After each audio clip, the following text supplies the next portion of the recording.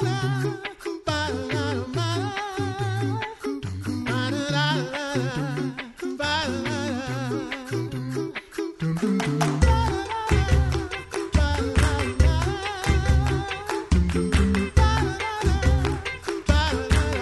listening to The Coffee Hour. I'm Andy Bates. I'm Sarah Gulseth. I have a great story to share with you, some updates from our friends at Lutheran Heritage Foundation in just a moment. Thanks to Concordia University, Wisconsin for supporting The Coffee Hour. Find out more about Concordia University, Wisconsin at cuw.edu. Live uncommon. Joining us today, the Reverend Dr. Matthew Heisey, Executive Director of the Lutheran Heritage Foundation. Dr. Heisey, welcome back to The Coffee Hour. Always good to be with you, Andy and Sarah. Thank you for the invitation. Absolutely. We always enjoy the opportunity to catch up with you and learn about the stories that where LHF is bringing great Lutheran resources to people around the world. And I understand you have several stories to share with us today. I think last time we talked, we touched base on the case in Finland regarding religious liberty. Do you have an update for us? Yes, we did talk about that. And actually, no, unfortunately, that hate crime trial has begun as of last week, January 24th, so about a week ago. Finnish Member of Parliament, Dr. Päivi Räsänen, who is also Lutheran, and Bishop of the Evangelical Lutheran Mission Diocese of Finland, had to make sure I could get all the ELMDF, Dr. Johanna Pojala, were put on trial. And I did get a little bit of updates from them. Interestingly enough, this is just not Lutherans who are concerned about this.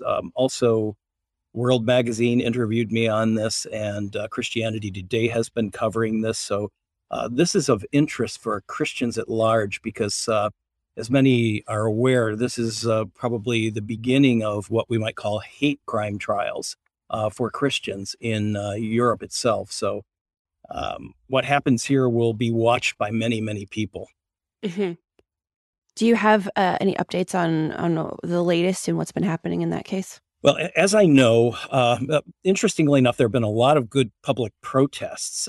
Just the day before the trial, 120 people attended a protest at the Finnish embassy in Oslo, Norway. Norwegians are very concerned about this case, and Bible colleges in Finland are going to have a follow-up protest on February 14th. So people are getting out on the streets and voicing their opinion. And from what I understood, talking to the cousin of Dr. Pojala, the first day was pretty tough, pretty difficult, because they really came at them and saying, you were disparaging homosexuals in your booklet, which LHF helped them produce. It's called Male and Female, He Created Them. Homosexuality challenges basic biblical concepts of marriage. And they published that back in 2004 when I was on the mission field over in Russia. So interestingly enough, this retroactive hate crime speech charge was filed in 2019. So, in 2004, remember, this is before gay marriages passed in the United States. It was a different time. And if you know the people, I do not know Dr. Räsänen personally, but I know Johanna. I've stayed at his house several times. I know his family. They're just very wonderful folks. He defies stereotypes many from the left would have of Christians. He's very soft-spoken, quiet, respectful. I've never really heard him raise his voice at all, even to his children. I'm sure it must have happened. With children, it happens, but he really is that kind of gentle, kind soul. And, he's pretty much at peace with a lot of this. He's kind of told me, he said this, that we are just defending traditional Christianity. We're more concerned for what this case will do for Christians at large, whether it will compel them to be quiet. So he said, what happens to us, we're Dr. Räsänen and he are not necessarily overly concerned. If they could potentially serve prison sentences up to 2 years. This, by the way, of course, is a recent mission partner or partner church for the Lutheran Church Missouri Synod as of last year. I know President Harrison was over there for the installation of Johanna in Finland back in, I believe it was August of last year. So, this we're all watching this really closely. In fact, the International Lutheran Council financed a trip for Johanna to the States last fall. And he met with several congressmen and also with the Alliance Defending Freedom in Washington, D.C., and then headed over to Fort Wayne and preached at some churches, gave a presentation at the seminary, and concluded his trip in Boston at First Lutheran Church there in Boston before flying back to Finland. All of this, while he's doing all of this, he's telling me we have the Pastoral Companion book ready that we're going to publish in February. So naturally, we're doing Lutheran heritage work, and he is our primary director, for want of a better term, for Finnish publications and translations. So he was telling we were talking about this, and I said, well, I could understand if there's a delay. You do have something else going on, don't you? But all he could do is chuckle a little bit and say, no, we'll get it out in February. So really, really remarkable man, and just really sad what's happening and what this tells us about our world today. But I think of Matthew 10:18. I was just rereading that with, you will stand before governors and kings and you will give an account for me. And don't prepare what you will, do not be anxious, do not prepare your words in advance. And that sounds kind of like the advice they're following, biblical advice. Just preach the truth and preach it in gentleness and respect, but firmly. And that's what they do. So really encourage everyone to pray very hard for our Finnish Lutheran friends, because what came to them can come to all of us in the near future. One never knows. Certainly lifting them up in prayer. And I imagine this just must be a trying time for not just for them, but for the members of their churches as well. That to see this happening to their pastor, their bishop as well. Yeah. Well, moving on, for anything else, any other updates from Finland that you want to share with us before we move to other parts of the world? No, I think that's pretty much covers what was going on there. All right, let's move to Asia. What resources and opportunities has LHF had to partner with others and share faithful resources, especially the Lutheran confessions in Asia? Yeah, interestingly enough, we just never get enough children's Bible storybooks into Vietnam. We just printed some more, and again, they're running out. Vietnam's very interesting. We actually understood that there are charter schools that are asking for our children's Bible storybooks as well. So imagine that in Vietnam.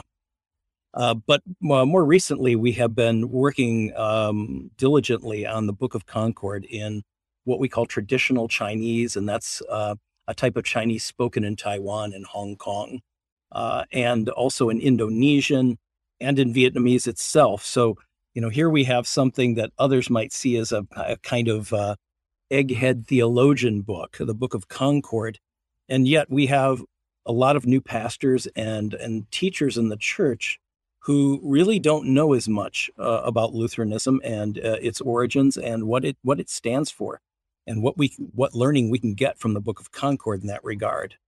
So these are really important publications. The traditional Chinese now looks like it's getting ready to be printed, and Indonesians going through some final work, as well as Vietnamese. So these are all really just about ready to go to the printer. And at least from my perspective, I don't know if I can't recall if I shared with you last year, I taught an online course at Grand Canyon University out in Phoenix, and they have developed a program, a master's program for aspiring theologians in the Lutheran confessional churches out in Southeast Asia, including one of them was our director of LHF in Cambodia, Pastor Sopakorn. So this was an opportunity for me to be able to share with them some of the knowledge that I received in as a student at Concordia Seminary in St. Louis, and they're very eagerly soaking everything up, and it's just a thrill to do that, and then to start getting publications like a Book of Concord in the languages of people in Asia. I think it's just very, very important.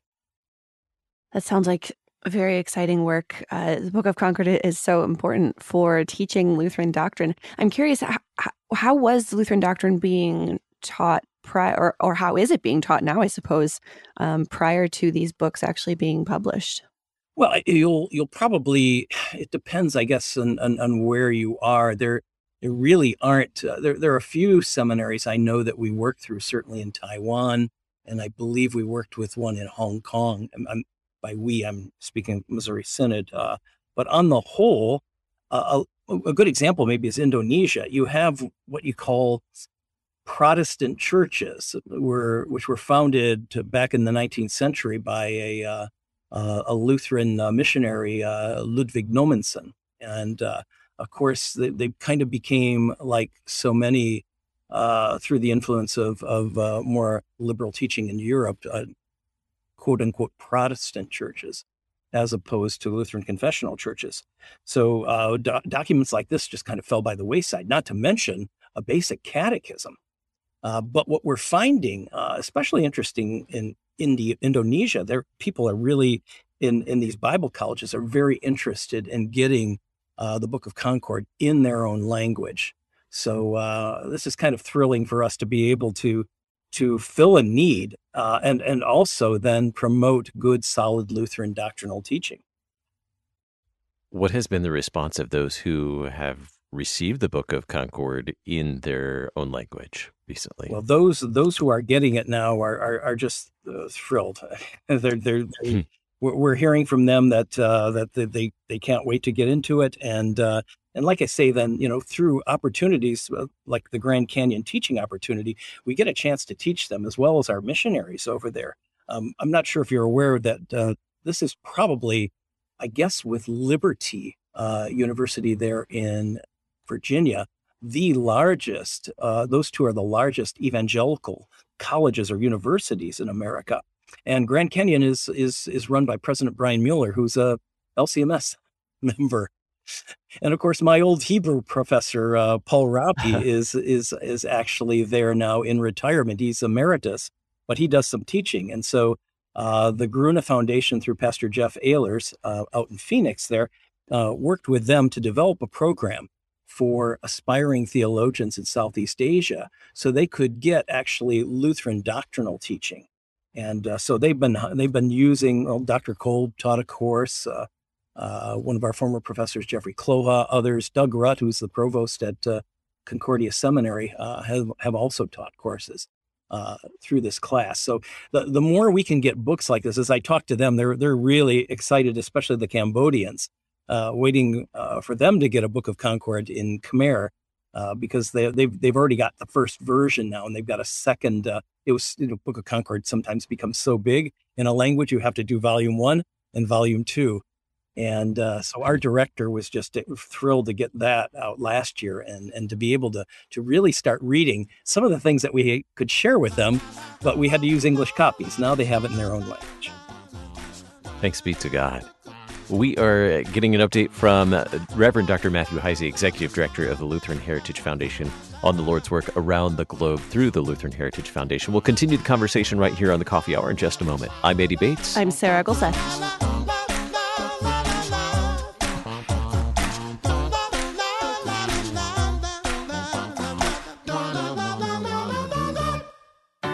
At Concordia University, Wisconsin, we believe you were created for a reason: to use your God-given gifts to help others, to live a life of self-sacrifice in a me-first world, to live a life that's uncommon.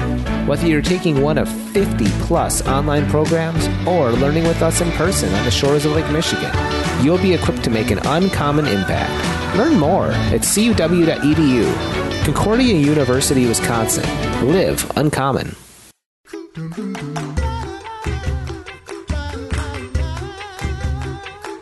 Welcome back to the Coffee Hour. I'm Andy Bates. I'm Sarah Golseth. Today we're talking with the Reverend Dr. Matthew Heise, Executive Director of the Lutheran Heritage Foundation, getting an update on the Lord's work around the globe through the work of Lutheran Heritage Foundation. Wonderful updates on what's going on around the globe. Thank you for the news from Finland and what's happening in Asia.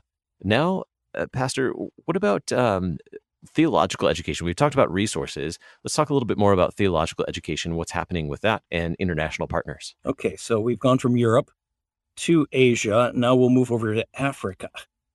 There is probably a church that we believe will become a partner church of the LCMS at the convention. We're hopeful, at least for next year. The Evangelical Lutheran Church of South Sudan and Sudan, and it is directed by Bishop Peter Anabati, who is a PhD student in missiology at Concordia Theological Seminary in Fort Wayne. And Peter has done a wonderful job. This church was founded about 28 years ago by the late Pastor Andrew Elisa, who left the Anglican Church because of more liberal teaching. And interestingly enough, then our founder Robert Rahn connected with him and sent him copies of the Book of Concord, Luther's Small Catechism. The more he read this, he said, "I think I'm Lutheran," and we hear this so often from people who, as they begin to read, especially the classic documents of the Lutheran confessions. So in 28 years now, there are 85 pastors, 200 congregations, and roughly 150,000 members in South Sudan, this Evangelical Lutheran Church of South Sudan and Sudan. You kind of put a slash through there because Sudan is still predominantly Muslim, and we have experienced a couple of Lutheran churches being bulldozed not more than 4 years ago in Khartoum, in the capital. But there is a little bit more religious freedom in South Sudan. And so we're working in about 7 of 64 languages in what is still, I believe, the youngest country in the world. It was separated from Sudan in 2012. So you have a church that's fairly young, it's growing, and naturally needs pastors. And so our founder, Pastor Ron, actually started a seminary up there then in the late 90s. And a class, he just turned 86, by the way, and made his last visit to, what he claims is his last visit to South Sudan for graduation. And along with our volunteer pastor, Reverend Dr. Bernie Lutz, who's a sprightly 88. So these two guys put me to shame. They went to Africa and helped celebrate the graduation of a class. They go through 4 years, by the way. And there were 20 graduates, 17 were ordained, 3 have not yet finished their requirements for ordination. And a new class is now just starting up this month with 25. So we're always looking, usually getting pastors from the United States, from the LCMS, as well as professors from Concordia Theological Seminary in Fort Wayne and in St. Louis. We've had Will Schumacher, one of my old good friends from St. Louis, as well as Detlef Schultz from Fort Wayne, teaching courses there. So we've also developed a component where people can do this online as well, trying to hook up South Sudan to the internet, at least at the church compound there. So this is all now being run by our Reverend Dr. Dinku Bato, who manages our work among the African diaspora here in the States, as well as in Africa. And Dinku does phenomenal job with church relations and doing this work. And, we're grateful for Shawan Trump, the regional director for East Africa. Now the Office of International Mission of the LCMS is assisting us financially with some of the costs of that seminary. So once again, it's really some of the partnerships we love to develop with the LCMS and their mission arm. What does the seminary like this mean for such a small, burgeoning church body to be able to work with them and to develop and form these pastors? What does that mean for that church body? Well, I mean, it's essential because when you get out to there are so many congregations scattered throughout the countryside. In fact, one of their requests is they said, we need to have churches and not just meeting under trees. I mean, that's what the seminary did before they built a seminary classroom, because, we'd have pictures of them out there with the instructors and meeting under the trees, literally. We've got good friends of ours up in Bay City, Pastor Robert Roberts and his wife Eileen do just fantastic work, and they're preparing to go back over to in February to South Sudan. But I have a great picture of them sweating out there in the heat under the trees. So people, especially the further they get away from Yambio, which is where the center of the church is, it's not too far from the border of Uganda, and the congregations there are kind of really don't have as much presence. So Peter Anabati, the bishop, tries to get out there, tries to get a motorbike out there or people to do that if they can, because so often congregations are scattered, and so they need to have worker priests. Sometimes they need to have a plot of land where they can farm as well as serve as a pastor. So that's kind of the way the church looks. In many ways, they're tent makers, just like the Apostle Paul was back in biblical times. What does it mean to a church like this, the Lutheran Church of South Sudan, to have new pastors, to be able to raise up pastors and train pastors so that they can serve in local congregations in their own culture, in their own language? Yeah, what you see is that you see the church grow, and that's the remarkable thing, because as they are fed spiritually, the churches begin to grow. People begin to recognize, because a lot of times, you have Anglicanism there.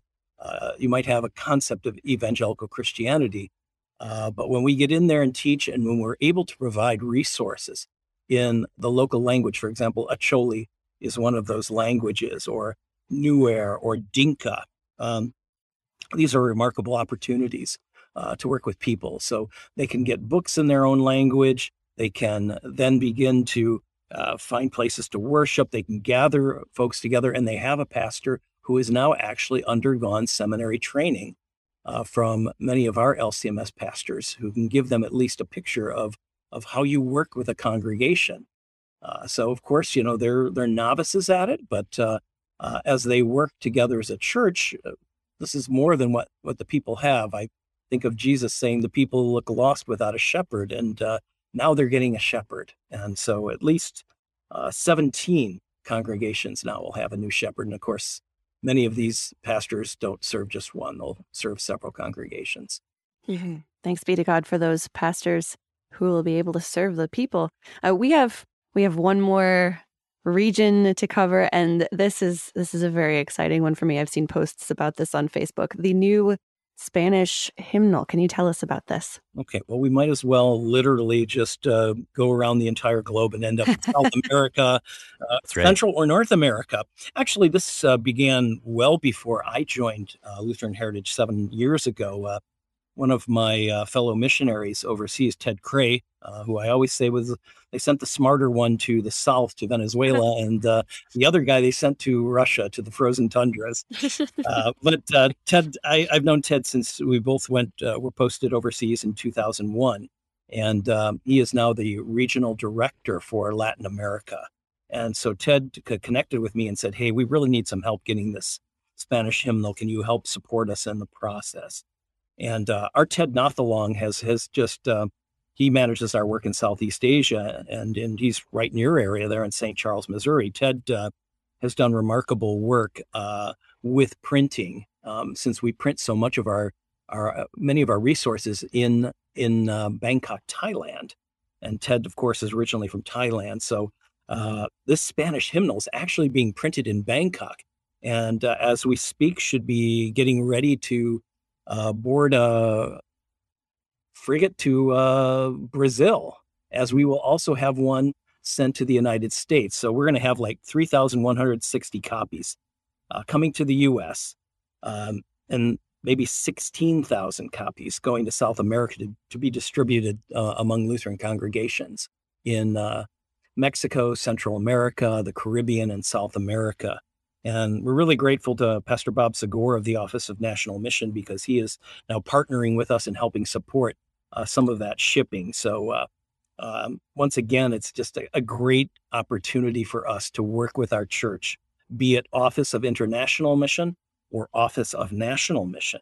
And this Spanish hymnal is over 1,000 pages. I mean, I've seen the copies. They're just huge. They really got to get the binding right, and they did.